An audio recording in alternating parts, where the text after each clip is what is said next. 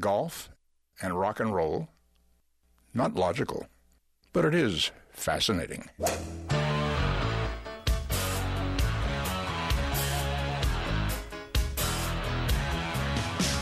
Laying down that big old fairway, don't want no hackers to get in my way.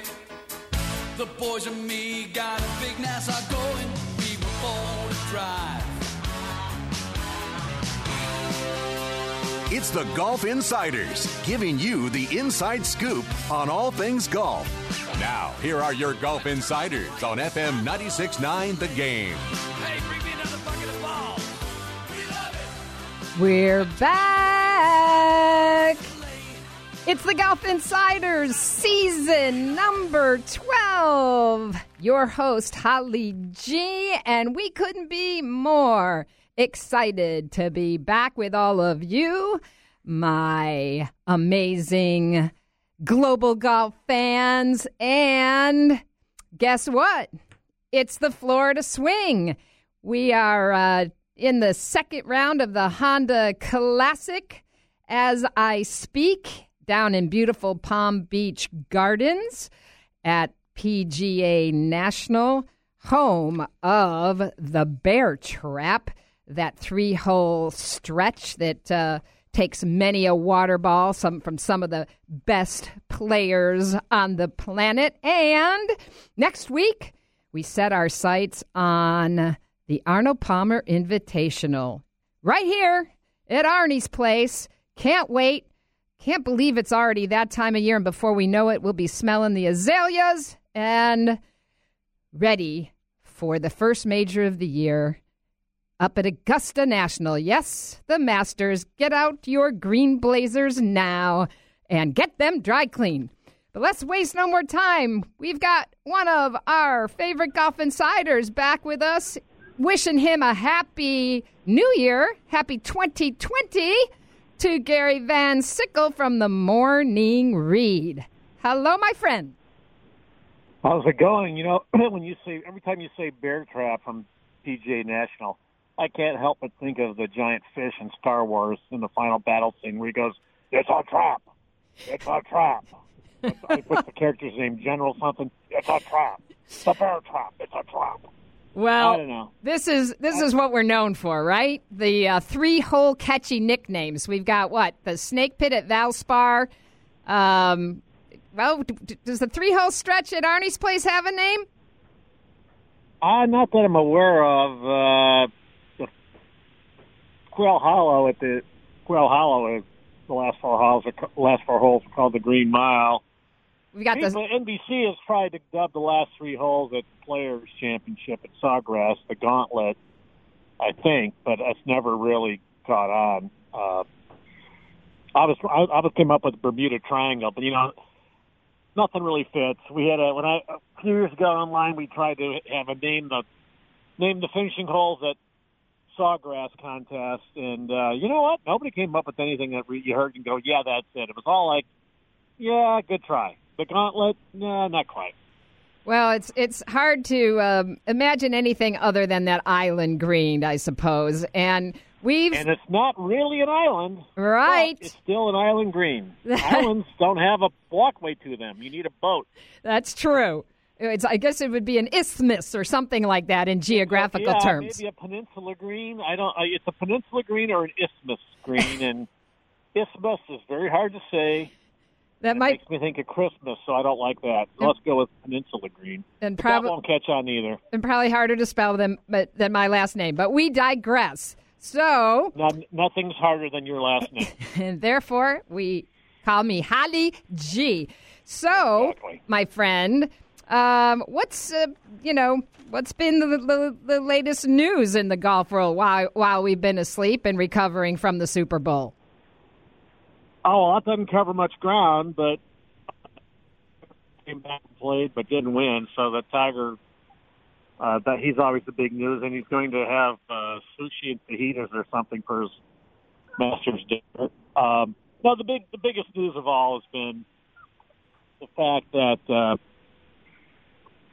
the proposed World Tour, the PGL Premier Golf League, they're trying to take these guys off, and They want to have teams, 4-man teams, and a captain, and they want them to play 16 to 18 events, and they're going to play for scads of money, the top 48 players in the world. This is backed by Saudi Arabian money, millions if not billions.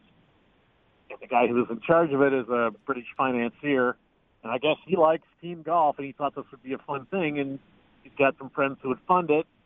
And we've heard assorted players weigh in on the pros and cons. Rory has already basically said, I'm out. Brooks Koepka said, he was pretty smart. He said, well, I'm going to play wherever the best players play. So he left that door open, but I don't think it's going to fly. These guys cannot be enticed with money. The top players already have really more money than they need or can use. So money's not really a lure for them, although nobody doesn't like more money. But the freedom thing is what's going to kill it. Is Rory McIlroy doesn't want somebody telling him, here are the 16 or 18 events you have to go and play in, wherever they are around the world. And right now he picks and chooses the courses he likes. Also the top players are playing for history, and there's no history. Fred Couples said, do you want to win one of these things or do you want to win the LA Open? We've currently got events that mean something, and the new tour isn't going to have that for 10 or 20 years. It's about money. So I think I'd like to say it's dead in the water, but because they have so much money, which is usually these things are fly by night, that I don't think you can discount it. But Tiger Woods is not going to want to play 16 or 18 tournaments. So without Tiger, you really don't have a tour. I think Mickelson might go for it. He's turning 50. He's not playing quite as well, and Phil does like money. So, but I don't think it's going to take off. I think it's out to launch.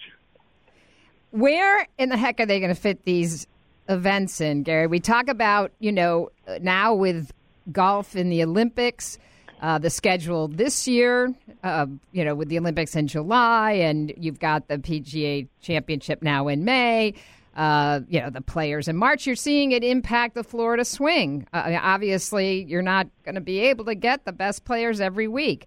But you're not going to fit these events in. You're going to step all over the PGA Tour.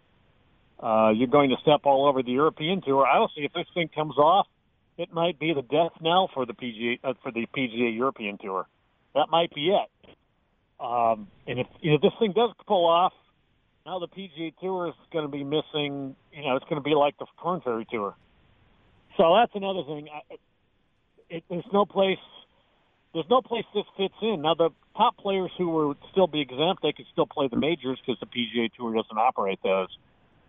But let's face it, once your U.S. Open, the other three majors are lifetime exemptions, or at least till age 60 or 65. But the U.S. Open, you get 10 years, so I guess that's not a problem. But yeah, they're going to, it's going to be pick one or the other. You want to play in the PGA Tour, or do you want to play in the Premier Golf League? If you pick the latter, then you're off the PGA Tour. They're not gonna give you exemptions to go play in that thing and hose their own events. So it's going to be pick one or the other. And I don't see a lot of over the years. I haven't seen a lot of rebels on the PGA Tour. Not enough guys to take what they have, which is a gravy train right now. It's a pretty good gravy train. Why risk that to get a few more bucks that you don't need because you've already got Rory's already got a $250 million deal with Nike. What more money does he need? And these other guys are kind of in that same boat. So, but yeah, if this happens, it could seriously alter or possibly put some of these other tours on the rocks. Well, as they say in the biz, stay tuned. So I'm looking at the leaderboard right now for the Honda, and we've got some names from the past on the top of this leaderboard. Gary, Luke Donald, now at -4, tied for the lead. And Lee Westwood, resurgence of his game the last couple of weeks. Lee with 18 wins over in the European tours, never, broken through and won a major over here. What's going on? Well, I don't know, but probably most people have already forgotten that both of those guys, Luke and Lee, once reached number one in the world rankings in the middle of the Tiger run where we thought nobody would ever get to number one besides Tiger. And Westwood and Donald both made it, and then they both kind of vanished shortly thereafter. Martin Keimer made it too. It's almost like there's a curse for number one. Once you get there, I guess there's nowhere to go but down. Donald, I think, had some. I think he had some kind of back or shoulder problems. Westwood, I'm not sure what his deal was. I know he may have had some family issues, and I think he was undecided about whether he tried living in Florida. I don't think he liked it. I think he took his family back to England, and he may have, it's that midlife crisis, late 30s, early 40s, where more you want to play golf, and then your kids get a little bit older, and then you want, kind of like Tiger, you want to show your kids what you do and how good you can be and how good you were. And you have a window where you maybe can work a little harder and sharpen your game and are driven. But, it's human nature to get complacent. Once you have a lot of success, you win a lot of money, you win big tournaments, get to number one in the world. It's just human nature. Kind of slack off a little bit. So the guys like Tiger who are driven endlessly, they're the rare birds. They're the unicorns. And everybody else, the real life intrudes sooner or later. Well, past champion Ricky Fowler still seems to be on his honeymoon, shooting 6 over yesterday. Ouch!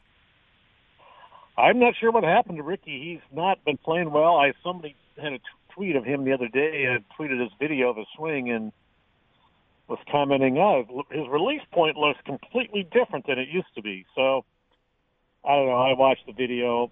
I couldn't see much as far as his technique of his swing, but he's not been playing as well as he did. And what's ironic is he's in as many commercials now as Peyton Manning. I mean, there's nobody in golf who's got more commercials than, and yet he hasn't won since Phoenix of last year. So I don't know. You can't.